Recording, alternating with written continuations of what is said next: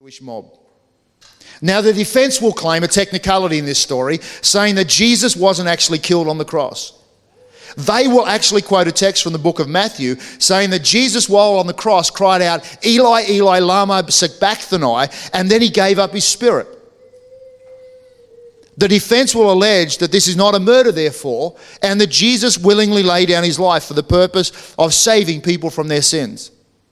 And if that fails, ladies and gentlemen, the defense will go on to an attempt to change the focus of this trial away from the four co-accused of Pilate,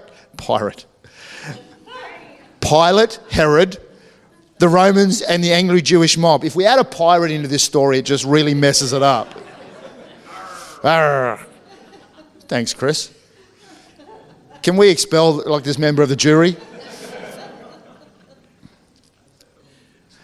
And if that fails, ladies and gentlemen, the prosecution will attempt to change the focus of this trial away from the four co-accused of Herod, Pilate, the Romans, and the angry Jewish mob onto Father God, claiming that it was actually God who killed Jesus, and they will quote from the book of Genesis chapter 22 and the story of the Lamb on Mount Moriah, and there may even be some truth in terms of that in the spirit realm, but we are dealing with real world facts here. Jesus Christ lived, that is fact. Jesus Christ was murdered, that is also fact. My job as the prosecutor is to prove to you that Jesus Christ was murdered by the co-accused, and that, ladies and gentlemen, is fact.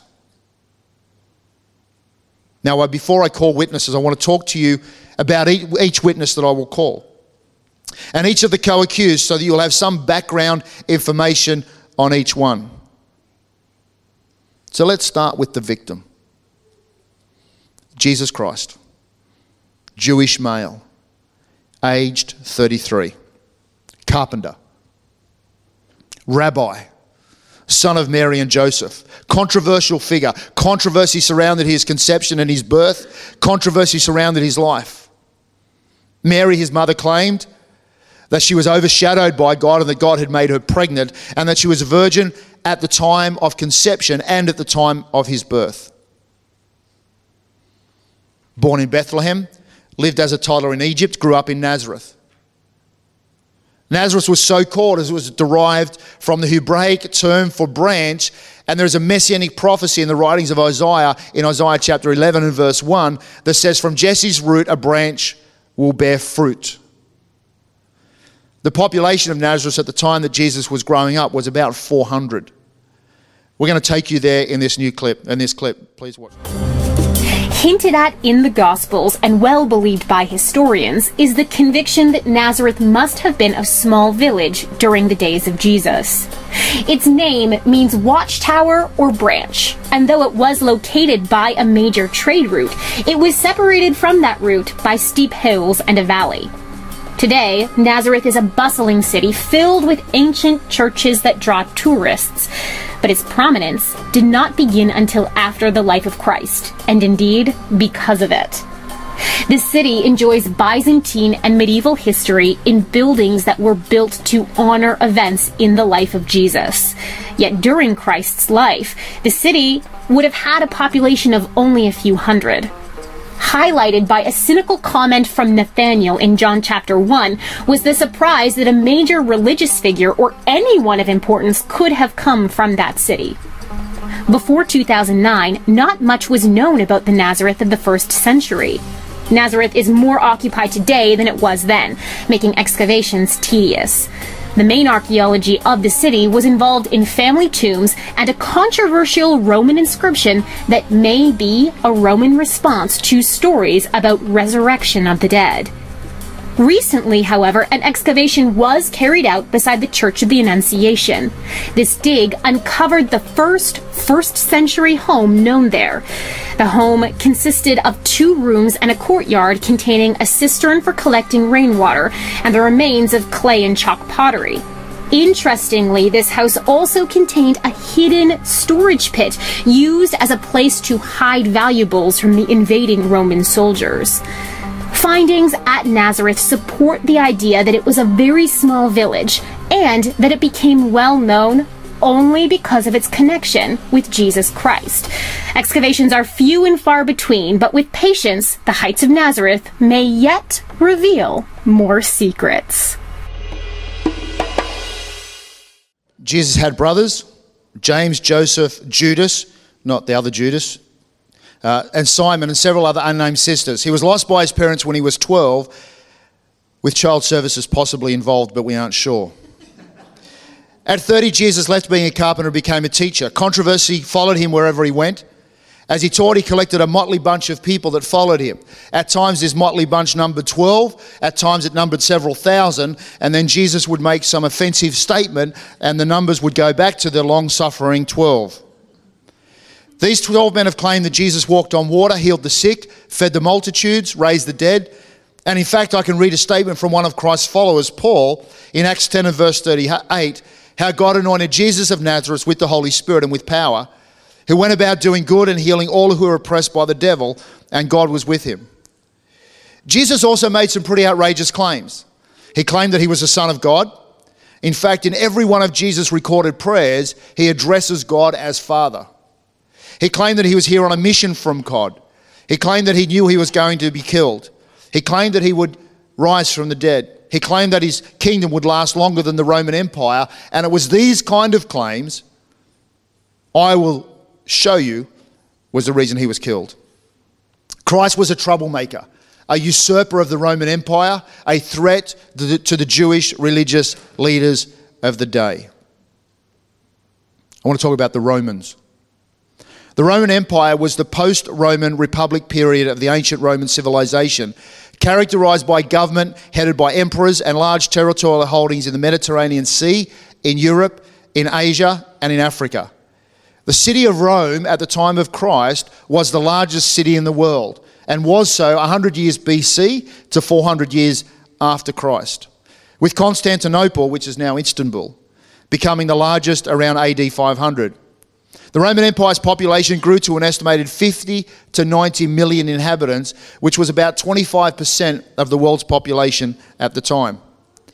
The 500-year-old empire was severely destabilized in a series of civil wars and political conflict, during which Julius Caesar was appointed as a perpetual dictator and then assassinated in 44 BC. Civil wars and executions continued, culminating in the victory of Octavian, Caesar's adopted son, over Mark Antony and Cleopatra at the Battle of Actium in 31 BC. In 63 BC, so 63 years before Christ, Rome conquered Israel and set themselves up as the occupying force. They allowed the Jews to continue to operate their normal life and their religion, but installed Roman leaders to control their people. At the time of Jesus' murder, Pilate was the ruling governor, and Herod Antipas was the ruling governor of Galilee and Perea.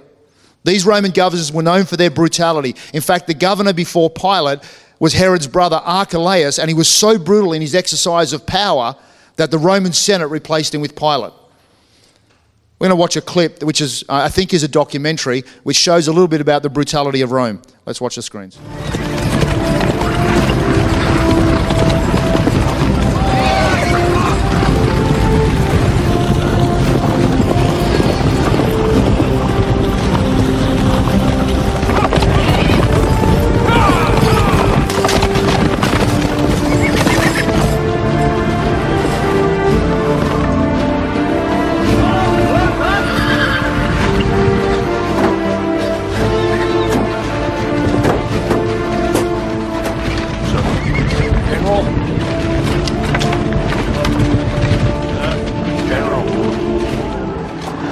Strength and honor. Strength and honor. Strength and honor.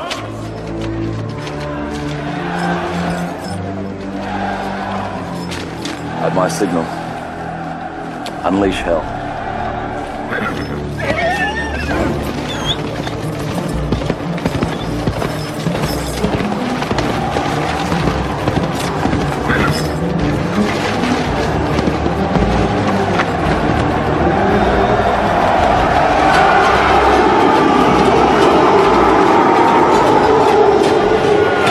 Load the catapults. Infantry form up for advance. Archers ready. Archers! Knock!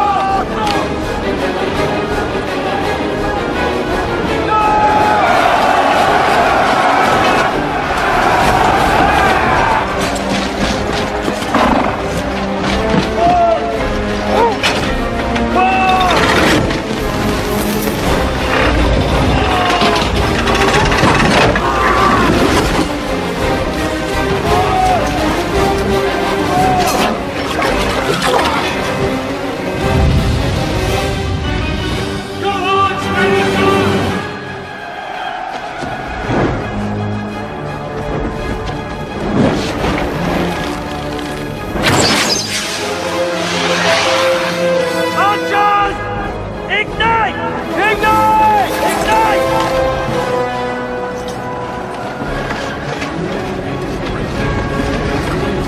I'm done! Roll!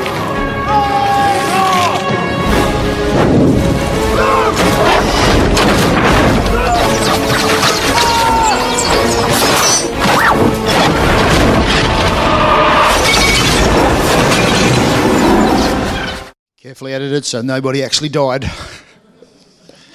Now, that was a documentary by the famed journalist Maximus. Let's talk about pirate.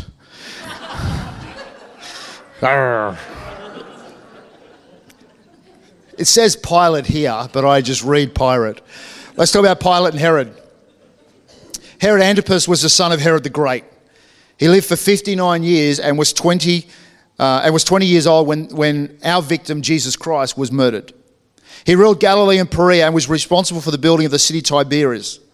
Antipas divorced his wife Phasaelis and married Herodias, who had formerly been married to his half-brother, Herod II.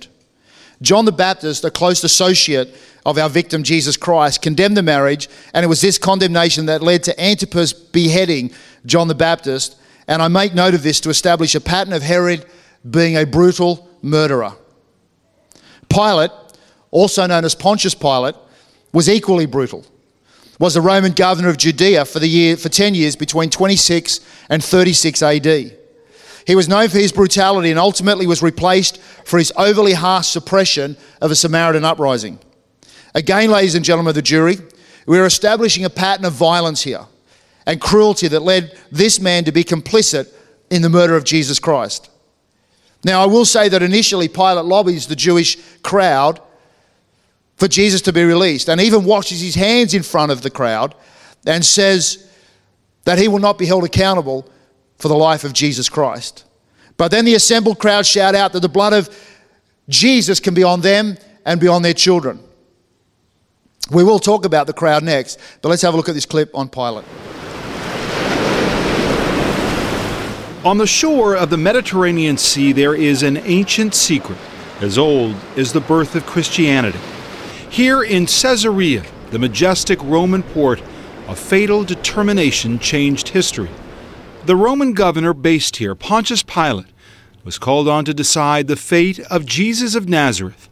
He would be a harsh judge. He was brutal. We hear about sort of massacres and the bloodshed that was connected to the time that he had the rule over Judea. He was not a nice person.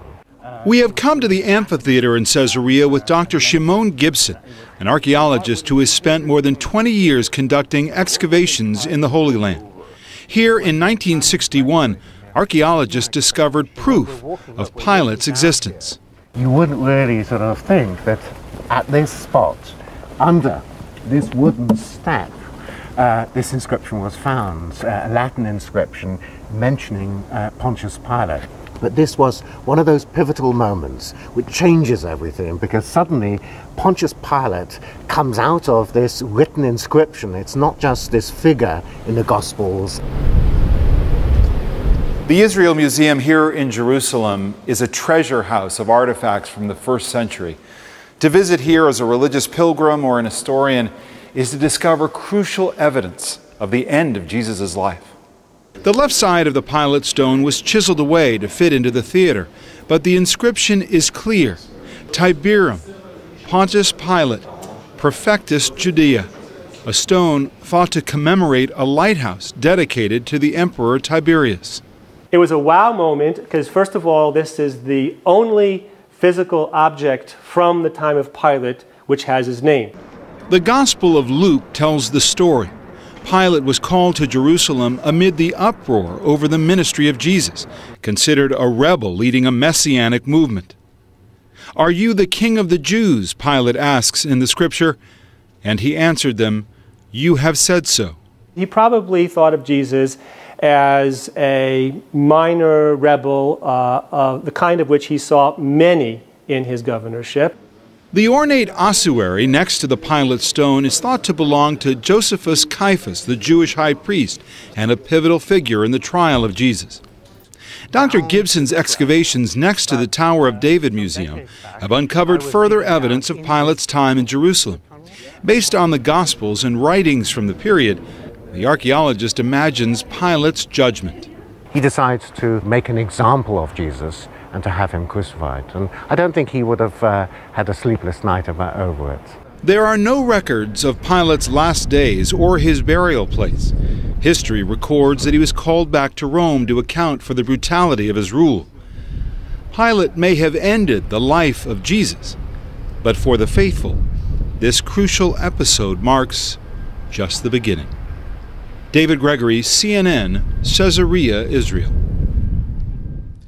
Let's talk about the crowd. There were two crowds in the story of Jesus' murder, and often people get them confused and think it was the same crowd.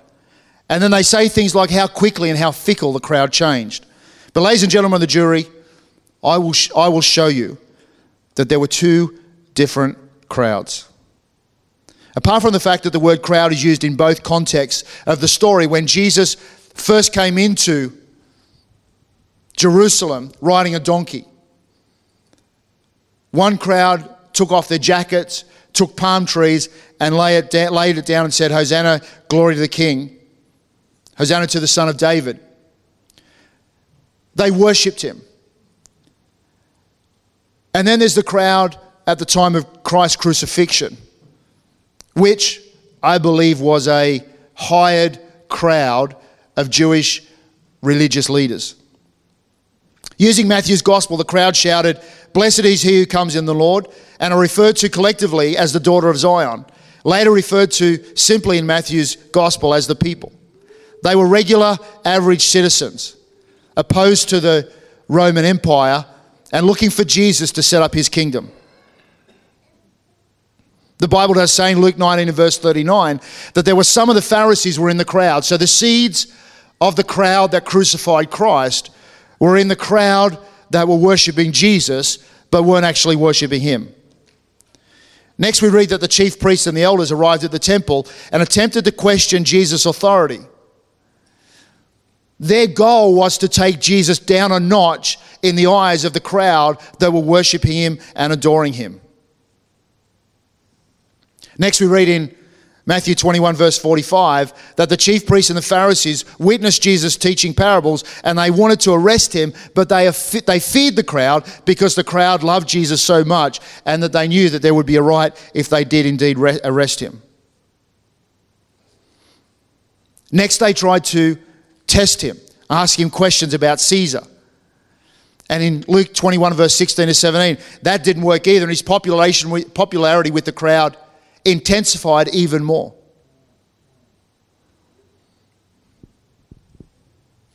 But then the other crowd began to plot and plan. In Matthew 26, 3 and 4, we read that the chief priests and the elders gathered together and plotted together in order to arrest Jesus by stealth and kill him. Why the stealth? Because they knew that the crowd would rise up and have retribution. In Matthew 26 and verse 47, when Judas arrived to betray him in the Garden of Gethsemane, it says that he arrived with a great crowd, with swords and clubs from the chief priests and the elders of the people. This is the crowd. This is the angry Jewish mob that the prosecution will show was responsible for the death of Jesus Christ. Now we read in Matthew 27 and verse 20, "Now the chief priests and the elders persuaded the crowd to ask for Barabbas and destroy Jesus. All the indications are that this refers to the crowd of these fellow elders, priests, scribes and Pharisees yelling out, 'Let him be crucified and release Barabbas.'" As we wrap this up, let's talk about Judas for a moment. Judas was called Judas Iscariot. Judas Iscariot was a city called Kiroth. It's a city 15 miles south of Hebron in Israel. And the Hebrew word Iscariot means a man of the village of Kiroth. But ladies and gentlemen of the jury, I will actually show that's not the case. A second fact is that Iscariot identifies Judas as a member of the Sicarii. This was a cadre of assassins among the Jewish rebels intent on driving out the Romans out of Israel. He was a guerrilla terrorist that would attack the Roman soldiers. Some hailed Judas as a hero, as it was his actions that triggered the arrest and the crucifixion of Jesus, which is ultimately the event that saves the world. You may not be sitting here worshipping Jesus had not Judas done his work. So is he a hero or is he a villain? He was numbered amongst the 12 that were personally chosen by Jesus. According to Mark 6 and verse 7, the 12 disciples were all sent out 2 by 2, and they returned amazed that the demons were subject to them in the name of the Christ. Judas performed miracles. He was a treasurer of Jesus, a position he held without integrity. He was a complainer about the way some people spent money, making a big fuss about the woman with the alabaster box, saying the money would have been better spent on the poor. He portrays Jesus with a kiss for 30 pieces of silver. Later he feels remorse and he takes the silver back to the chief priests and the elders, the scribes, and he throws the 30 pieces of silver on the ground and says that he's made a mistake, that he has betrayed an innocent man. They say, "What is that to us?" And Judas goes out and commits suicide. Judas throughout time is often portrayed in images with red hair. If we go to the next video, let's go to the next clip, the next photo. Judas is often portrayed in images with red hair, as according to tradition, red-haired people were dodgy.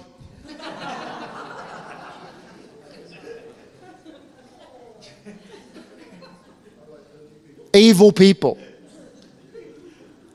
Thankfully these days, people with red hair are now to be known to be higher intelligence and much better looking than the general population.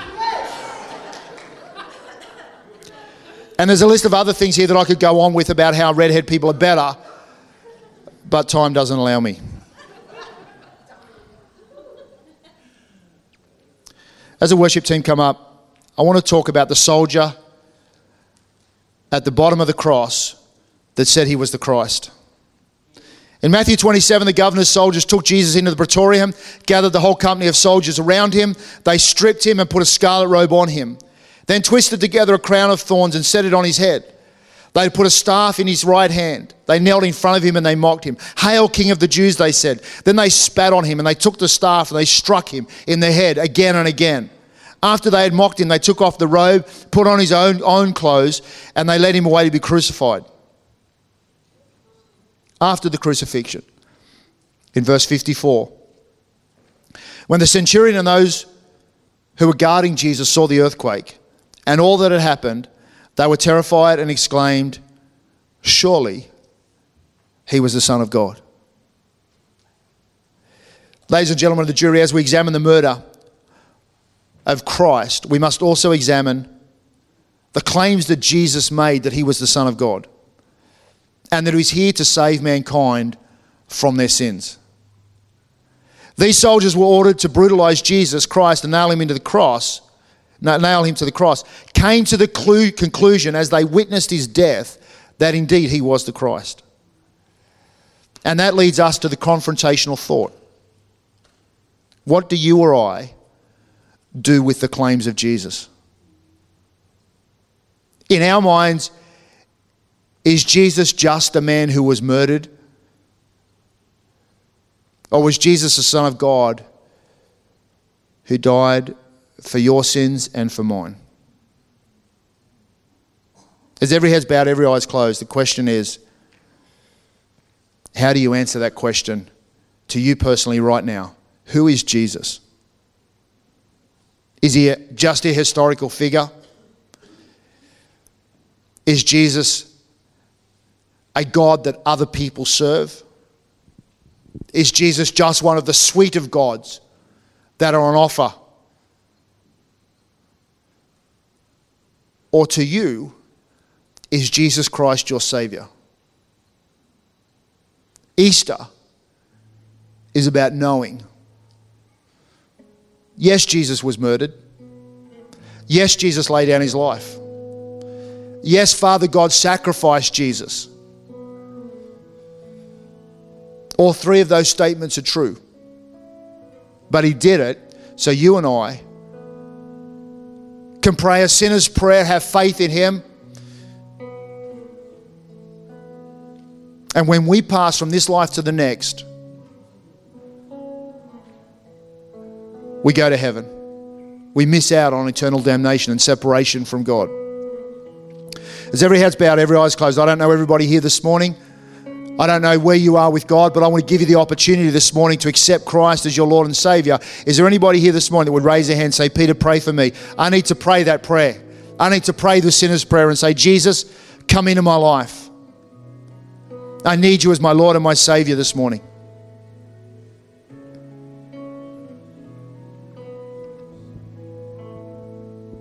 Father, we thank you for the sacrifice of Jesus Christ. Father, we thank you for the fact that he didn't stay dead, but he rose 3 days later. Father, I thank you, Lord, that we serve a risen Saviour. Lord, I thank you that you are here present with us this morning. It is well with our soul. Thank you, Jesus. Amen.